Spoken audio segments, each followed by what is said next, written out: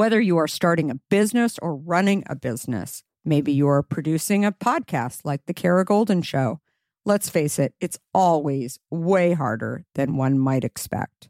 Lots of little details, meticulous planning, producing product, guest coordination, editing, promoting each episode.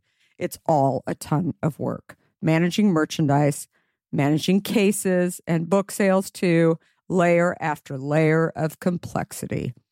And if you're like me, looking for ways to operate more efficiently and effectively is the name of the game. That's why I'm going to let you in on a little secret. ShipStation, the tool that is here to help you, and you need to know all about it. With ShipStation, you can integrate with all the places you sell online, optimize your shipping, save costs and time. Personally, ShipStation has been a lifesaver for me. Its automation features allow me to manage orders from anywhere and print shipping labels with just a click. Seriously, it's that easy. And the cost savings? Unbelievable. With discounts up to 89% off carrier rates, you can't go wrong. Significant savings. And who doesn't want that? An easy-to-use dashboard, robust reporting. Oh, and did I mention that over 130,000 companies have leveraged ShipStation to grow their businesses? Not much churn either. 98% of them stay with ShipStation because it truly works. ShipStation is it. So if you're ready to streamline your shipping process and focus more on what you love, head over to ShipStation.com. The innovative tool that helps turn your shipping challenges into opportunities for growth. Go to ShipStation.com and use code KARA to sign up for your free 60-day trial. That's ShipStation.com, code KARA. Use code KARA for a free 60-day trial. That's ShipStation.com, promo code KARA. I am unwilling to give up. That I will start over from scratch as many times as it takes to get where I want to be. You just want to make sure you will get knocked down, but just make sure you don't get knocked out. So your only choice should be go focus on what you can control. Hi, everyone, and welcome to the Kara Golden Show. Join me each week for inspiring conversations with some of the world's greatest leaders. We'll talk with founders, entrepreneurs, CEOs, and really some of the most interesting people of our time. Can't wait to get started. Let's go. Hi, everyone. It's Kara Golden from The Kara Golden Show, and I am so excited to have my next guest here. We have Charles Conn, who is the co-author of an incredible book called The Imperfectionists, and I have it right here in case you were watching the visual. But I'm thrilled to have him here with us here today. He is a conservationist and entrepreneur. He's a co-founder of a company called Monograph Capital, which is a life sciences venture firm based in London and in San Francisco. And he was previously CEO of the Rhodes Trust in Oxford, board chair of Patagonia, and he also sits on the Nature Conservancy European Council, and was also the founding CEO of Ticketmaster City Search, that little company out there. Might recognize Match.com as part of that too. And he was a partner at McKinsey & Company. So he's seen a lot. He has worked with a number of incredible entrepreneurs and has come across a lot of ideas and entrepreneurs, and he's written a few books, including Bulletproof Problem right before this latest book. And in this book, he identifies 6 problem-solving mindsets, especially for these uncertain times. But today we're going to have an excellent discussion about being imperfect. And I love to be imperfect. Anyone who knows me says things like focus groups, maybe, but more than anything, get out there and try and just see whether or not things work and be ready to pivot. So this really, really spoke to me on so many levels, and how it's really key to be able to follow this if you are leading in uncertain times as well. So lots of practical tips in here too. And I'm so appreciative of Charles coming on the podcast today. So thank you so much for being here, Charles. I'm so excited to be here, Kara. Thank you for having me. Very excited. So you've studied being imperfect. I mean, I didn't know that was a topic that you could study. If I did, I probably would have been there. I'm waiting for the next class to be maybe a major in being imperfect, because I think I will go back to school for sure. Or I could teach it, maybe, possibly, but a decade of research and 50 case studies. And you share in the book how companies that follow this approach are not afraid to step out into risk. Why is this mindset so important, do you believe? Yeah, I think it's, we were all taught to do strategy at a different time in the world. That most of the strategic frameworks that you're taught in business schools or in big companies came out of the 60s, 70s, and 80s, when industries were very clearly defined and where things were changing, but changing in a relatively stable path. And the truth is, none of that's true anymore. But we still think about strategy development for companies as if it was some sort of dry chess game, when, of course, it isn't. And when the world is changing the way our world is, so with programmable biology, automation, artificial intelligence, with war, the impact of pandemic, it's very easy for those old strategic frameworks to feel like they're no longer meaningful, and then to be paralyzed, to be frozen, and just think, well, I'm just going to wait for equilibrium. Equilibrium isn't coming. Stasis isn't coming. This is much more like the long-term reality that the planet has faced. And so we need to become, as strategists, dynamic problem solvers rather than cool chess players. That's the reason for the book. I love it. So what inspired you to write it? Were you thinking about this for a long time, or was it COVID, or what kind of brought it up that you just thought, I need to sit down and really get these thoughts out? Yeah, so COVID really was a part of it. Rob McLean and I, my co-author, had written Bulletproof Problem Solving, which is really, in many ways, our life work. So we worked together in McKinsey 30 years ago. And then as each of us left McKinsey and became entrepreneurs and started working in the science-based conservation space, we began to apply the frames that we had learned being business problem solvers to much bigger problems. And that all made a ton of sense. In the depths of the pandemic, when everything was turned upside down, we realized the previous book was a wonderful book about tools for solving problems. We didn't give people enough of the mindsets, especially under high uncertainty. So what's the mindset you use for approaching problems, not just the tools you use for approaching problems? How do you get comfortable with the idea of leaning into risk rather than sort of waiting for conditions to be perfect? And that was the genesis of the book. Thinking about what's for dinner, but you haven't had a minute to even think about it before now? Well, let's not make that mistake again. I have a tip for you. Factor. Stress-free, delicious, ready-to-eat meals, just perfect for spring and summer yumminess. Every fresh, never frozen meal is chef-crafted, dietitian-approved, and ready to eat in just 2 minutes or less. Choose from a weekly menu of 35 options. Keto, vegan, veggie, or calorie smart, Factor has you covered. Discover more than 60 add-ons every week, too, like breakfast and on-the-go lunch choices. Snacks and beverages now, too. Stay fueled and feel good all day long with whatever they are creating over at Factor for you. And the best part? Each meal is ready to eat in just 2 minutes or less. And who wouldn't want that? Factor is your solution for fast premium meals without the need for cooking.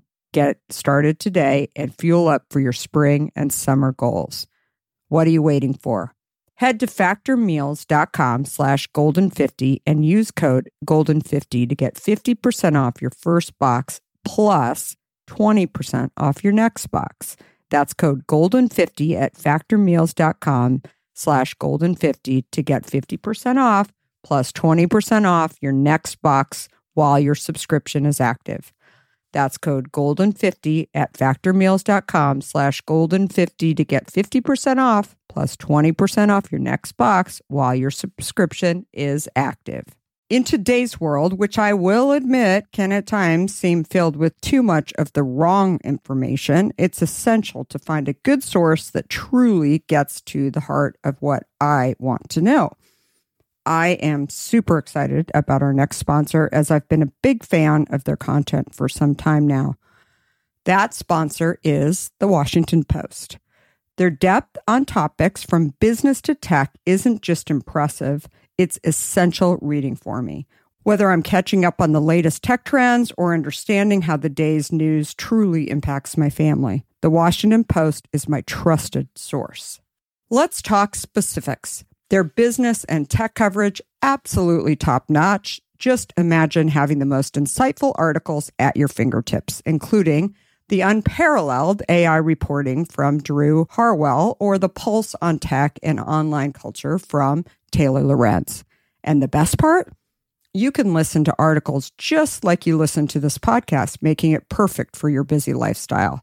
I was just reading an article from one of my favorite Washington Post writers, Frances Stead Sellers. She covers entrepreneurs like myself, but also covers other interesting topics, including health, as well as some very interesting books. I also love getting their For You newsletter, which is their roundup of stories tailored just for my interests, right in my inbox every evening. The Washington Post app is super well done, I think. It makes it incredibly easy to stay up to date and follow my favorite journalists on the go. And if you ever thought that the Washington Post is just about politics, think again. They cover everything under the sun, from climate and culture to crosswords and cooking, providing a world of surprising stories and vital insights. Okay, enough of the love fest that I have for the Washington Post. Here's the deal. Being a listener of the Kara Golden Show has its benefits, and this one is too good to miss. Now is the time to sign up for the Washington Post. Go to washingtonpost.com/Kara Golden to subscribe for just 50 cents per week for your first year.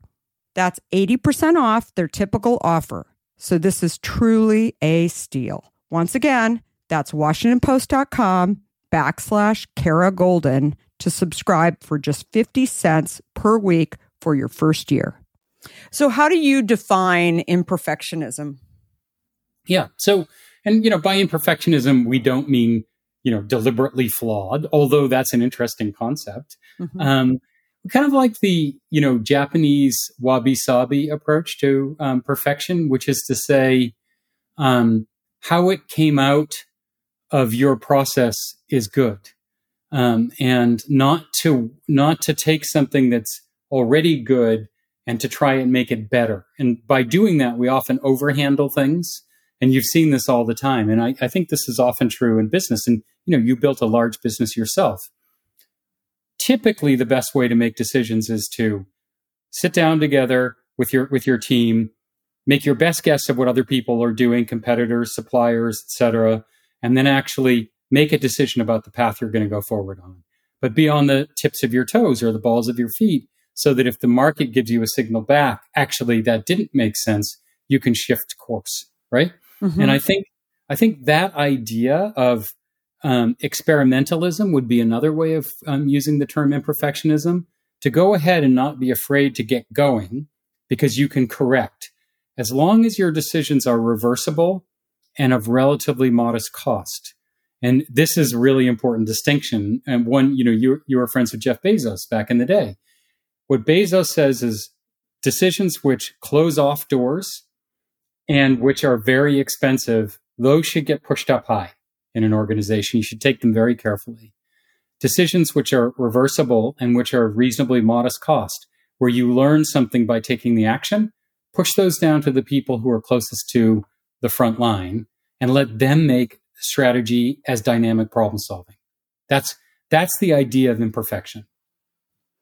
So in the book, you share something that Yvonne Shinara, from the founder of Patagonia, has said something to the effect, don't exactly quote me on this, but you can study a concept and think it out on paper and spend a long time developing the strategy, and then you'll look up and someone's already there. I love it. Yeah. Such a great quote, and so true. What does this describe to you? Yeah. And so, to me, when I hear it, I think of Yvon. What he loves to do is prototype things and then get out in the field with himself and his friends and break them. Mm-hmm. Right. And that's why Patagonia is the company it is today. So, he's never afraid to bang something together. He's a blacksmith. He sews his own clothes.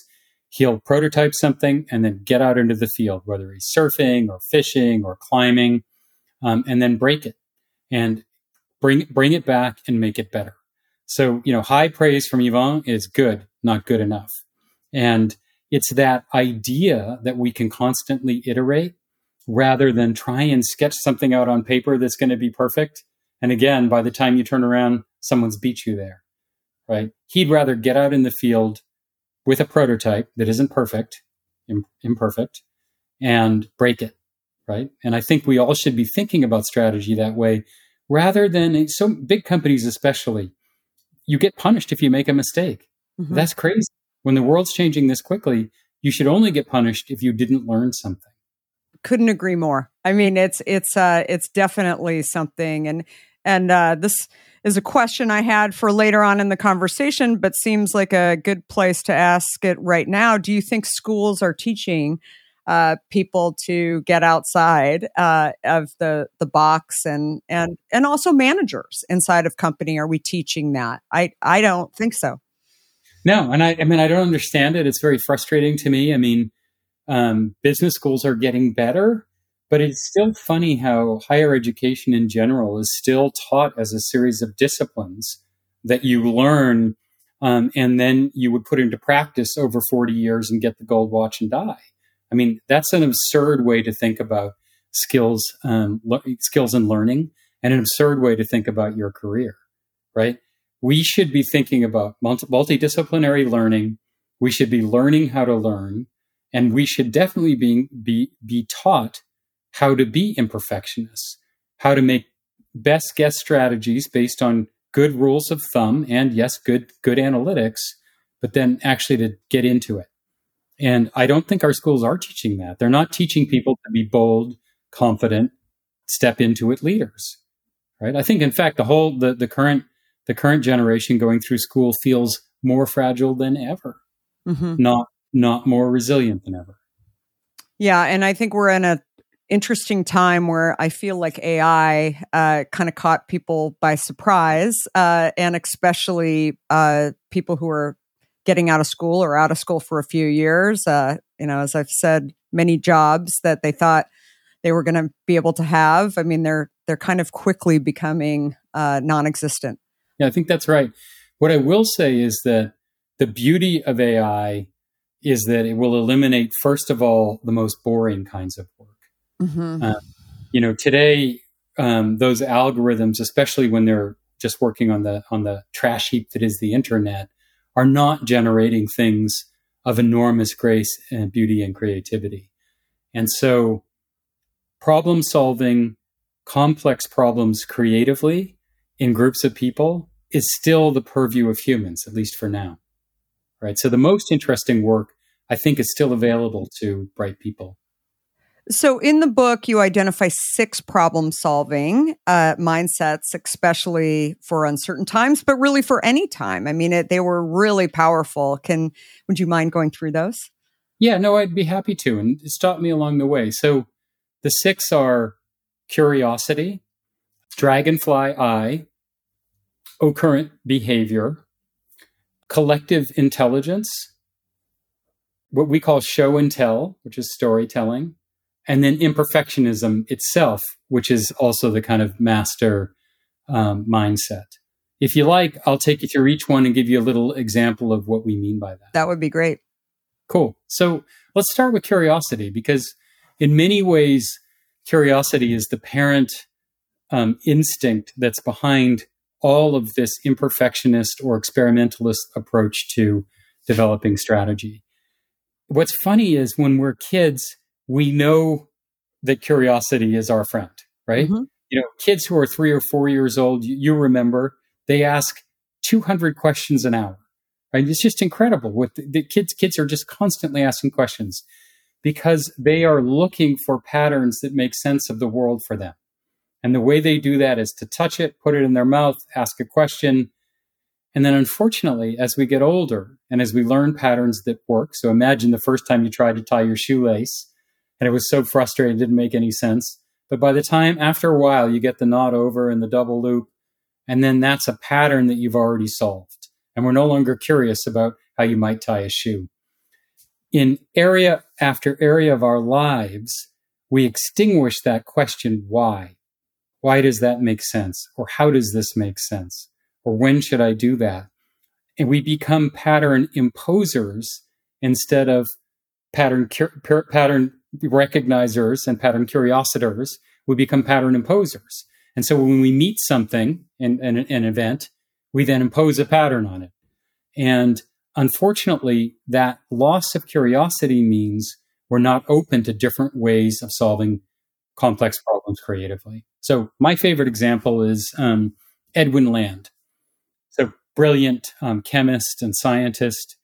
He happened to be on holiday with his daughter Jennifer in Santa Fe, New Mexico in the 1940s. And he was going around taking pictures with his conventional film camera, and his daughter tugged on his sleeve and said, "Daddy, can I see the picture?" And he knelt down and he said, "Oh, sorry, honey. Well, the way this works is, we expose a chemical emulsion to light." And then he stopped himself and he realized, why do we do it this way? Why do we take it to the drugstore and have it sent to a lab and come back 2 weeks later? Why couldn't we do that in a single process? So the curious question of his daughter created a cascade in his mind that led to the Polaroid Instamatic camera that we think of today. He borrowed a bit of curiosity from this wonderful daughter, right? And we see this again and again when you look at innovation. Innovation often doesn't come from the experts in the field, right? Another favorite example, one of my dear friends and one of her business school classmates called Kelsey Worth was at business school, and her classmate had late in life had braces, and he'd just gotten the braces off. And the braces were awful. Imagine being in grad school and having braces. And, then he'd forget to put in his retainer, and he'd have to put it in 3 days later, and it hurt. But he noticed this cool thing, which is that meant that the retainer had actually been moving his teeth too. And the retainer, which was this clear, hard plastic, was much more attractive than the original braces were. And that led him and Kelsey to think, I wonder if we had a set of computer-designed clear braces, whether we could move the teeth just as we could with the terrible old metal ones. And that was the idea that led to Invisalign, which is a $20 billion business today. Didn't come from an orthodontist, didn't come from a dentist, didn't come from anybody who had anything to do with it. Came to someone who was curious. Came to someone who was curious. And they saw it through a different lens. And that's the second of these mindsets, which is very much a cousin or a sister to curiosity, which is we call dragonfly eye. So dragonflies have these incredibly beautiful compound eyes, 30,000 separate lenses in these eyes, plus 3 other lenses behind. They can see 360 degrees almost, and they can see spectra of color that we can't even begin to see. We like to use that. We don't really know how the insect sees, but we like to use it as an analogy. We borrowed this from Philip Tetlock, who's an amazing problem solver himself, for making sure when you're about to run off into problem solving, not only do you remember to be curious, but you remember deliberately to see things through different lenses. In the case of Kelsey and Zia, who was her partner in building the business, they saw braces from the perspective of the patient, what it's like to be a person wearing braces, the curbside, right? They looked at it through that lens. And, I just think that's brilliant. I was gonna chime in. Sorry to interrupt you, but it's fascinating because when I was starting Hint, we were trying to get a longer shelf life. And I wanted a product that didn't have preservatives in it. And all of the bottlers that we went to said, you actually can't use real fruit in a product without preservatives. And I said, why? Why? And I said, I didn't come from the industry. I came from tech. I have no one could answer the question. And my father always said to me is, if somebody can't answer the question, don't let them off the hook. Just keep asking why. And I was that kid. And so I just kept asking why. And I found humor in it that people would actually run product on their lines and have these, multi-million-dollar manufacturing facilities, and nobody knew why. And then I started wondering why there were different beverages in the juice aisle that didn't have preservatives in them, and how were they doing it? And it ends up that juice and water are on, different plants typically. Yeah. And so we found a guy, actually, you're familiar with Silicon Valley, down in Watsonville, California. And we called him, and my husband was chief operating officer of Hint, and he's running an apple juice plant. And we asked him the question, and he said, because we use heat. Yeah. That's how we're able to do it. And so we ended up bringing that into the industry, in the water industry, using heat. And no one was doing that. And we were shocked. And so sometimes it's just as simple, it's looking at a different industry, right? Or a different category within an industry and seeing how they're doing it, when no one else who has been living in that industry is willing to go there. And it was, and now like it's right. Like the orthodontist couldn't see a different way of changing teeth. And for you, the conventional food scientists couldn't see it. They couldn't see it. And today it's industry standard, that people aren't using preservatives. Yeah. I mean, it was really crazy. So, anyway, sorry to interrupt you, but not at all. I think that's a perfect example. And another one I love of seeing things through a different lens is, Andy Jassy, who was now runs Amazon, but at this time was just a guy working for Jeff. And they had developed, this, server farms and what became what we now call cloud computing, right? And they had developed it for Amazon's own uses. Mm-hmm. But it was Jassy one day who said, I wonder if this set of tools could be useful for our customers, right? And nobody else thought about that. So why didn't cloud computing come out of IBM, right? Or Oracle or one of these other giant computing shops? It didn't. It came out of Amazon. And now Amazon's still one of the biggest players in cloud computing, right? It takes that curiosity, and it takes a willingness to see things through a different lens. We always start by saying, at the very least, imagine what this looks like from your supplier. Imagine what this looks like to your customer. What does it look like to a competitor or an incipient competitor, or to someone who you might like to be your customer but isn't your customer today? And ask them to look at what you're doing and say, how does that make sense or doesn't make sense, right? And that's that, critical second mindset. Definitely. Well, I think there's, as that point was coming up in the book, I thought, when you have these moments where people are coming up inside of organizations with these ideas, you need a leader that is willing to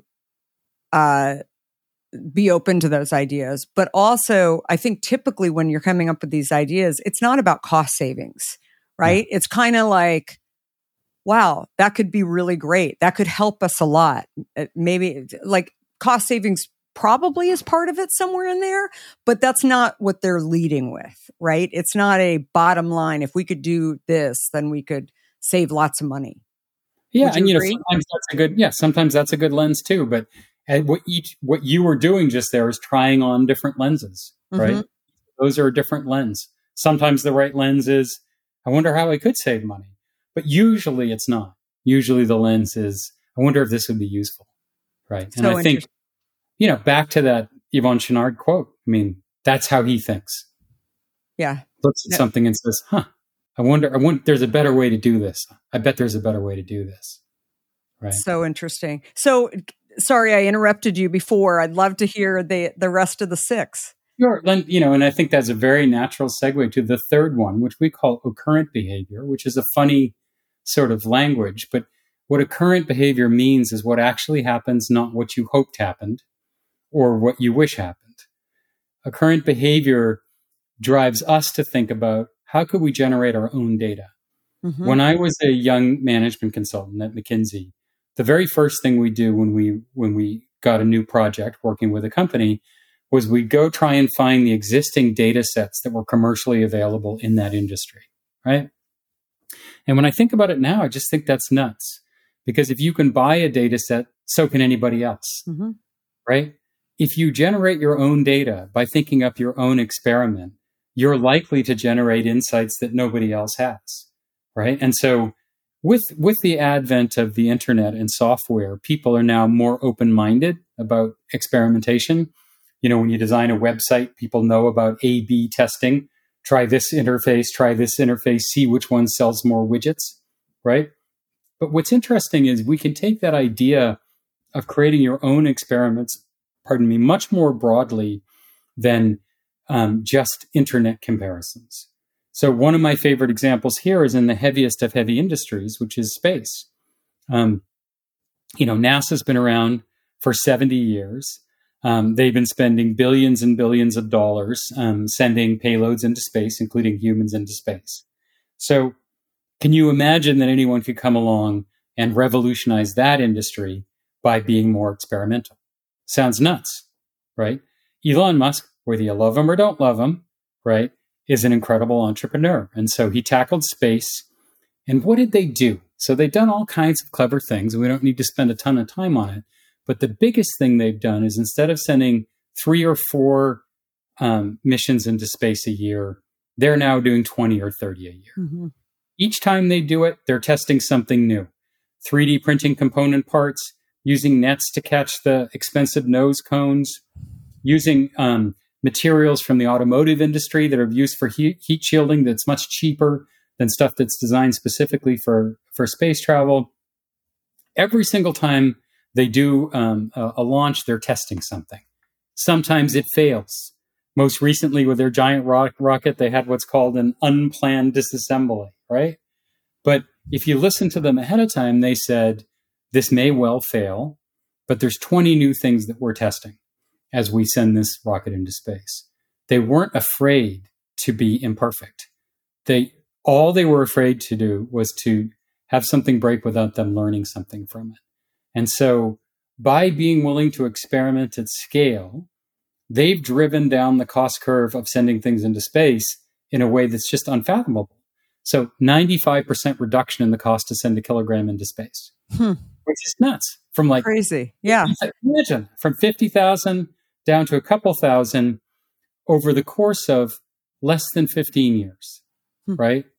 By developing and testing experiments. And you can any industry you think of, you can bring experimentation developed and designed by you into that space. So interesting. I love the example in the book with the nature conservatory. Can you share that situation? Yeah. So this shifts us to the next mindset, and it's one of my favorite examples. So, and I'll start with Bill Joy, who was the founder of Sun Microsystems and who came through Berkeley before. Just this amazing human, and he's famous for something called Joy's Law. And Joy's Law says the smartest people probably aren't working for you. And so Joy thought about that and thought, how can I get those other clever people that are out there laboring in my garden? His actual words. And he took a piece of a lesson from when he was at Berkeley, where they were working on Unix, the common computer system that was originally many, many years before developed at AT&T, but then became open source. With open source software, you have engineers from all around the world who are making it better. No one gets paid for it, but it becomes a collaborative project. That Unix is still the backbone today of both the Apple operating system and the Microsoft operating system, the PC operating system. In a way, what most of our software companies do today is really just the last mile. That is the customer application. We're all based in Unix, this open source, again, getting all these clever people to work toward a common aim. What the specific example here is, how can we use that idea of collective wisdom, especially when we don't know how to do something? So the Nature Conservancy is interested in saving fish species and other animal species that are endangered. And they know when people do live capture of fish at sea, whether they use nets or hooks, the fish come onto the rocking boat at sea, often in storms, have to make split-second decisions about whether a fish is one they should keep, it's okay, they're abundant, or not. And everyone knows you can put motion cameras on, moving cameras on these ships, but no one knew how you could take those images and quickly make decisions. So what they did is they put out a Kaggle. Kaggle's a platform for doing idea competitions. They put $150,000 prize, so almost nothing, right? 3,000 different companies and people submitted ideas. And the one that won was a computer vision algorithm that looked at the shape of gill plates and fins and quickly could determine, no, that's an endangered tuna. Please put that over the side carefully. Or that's a tuna that's okay to catch and eat. So the Nature Conservancy, which had no ML AI capabilities in-house, was able to externally source a wonderful idea. They were able to tap into collective wisdom. And I think it's, as we develop strategies, we need to remember that we shouldn't be hermetically sealed. Our company should be porous, and we should be learning wherever we can from other people. So maybe you're listening to this interview and you're thinking, this is not my organization at all, right? I do not have the right people. I'm not this person. What do you do? Yeah, so I think you can start in all kinds of very simple ways. What you can do when you're doing your strategy workshops, make sure you do perspective taking, which means you really do step out of your own shoes and say, what would this look like from the perspective of a potential competitor? It also means that you might set aside, let's say if I said you put $1.10 aside of your research budget to do open sourcing of ideas or to use crowdsourcing via these various platforms, so that you bring in just $1 in $10, you bring in ideas from outside, right? That doesn't sound like an impossible thing to do in any firm. And so just like the idea of being an imperfectionist means stepping into risk, we think you can step into these ideas without sort of feeling like you're overthrowing everything about your company.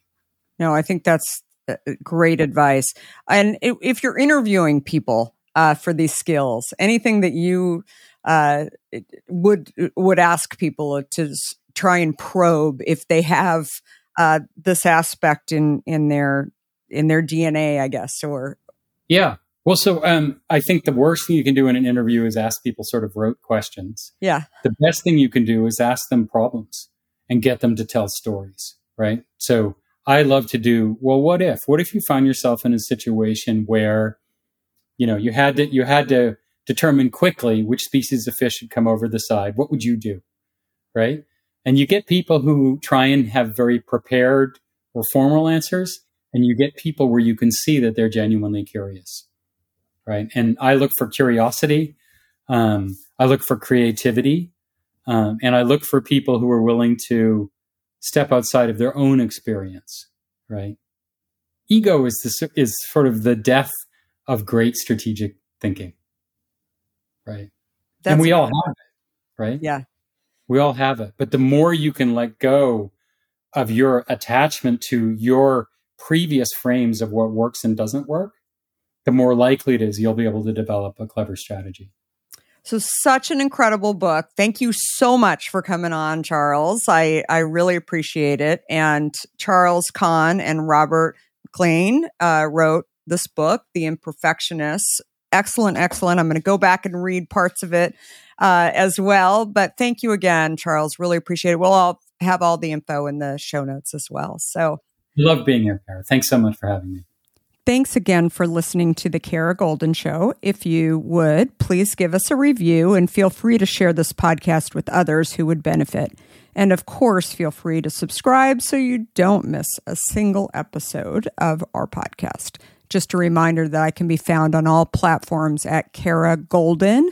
And if you want to hear more about my journey, I hope you will have a listen or pick up a copy of my book, Undaunted, which I share my journey, including founding and building Hint.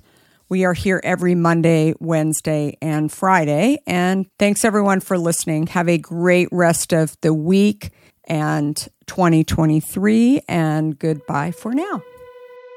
Before we sign off, I want to talk to you about fear.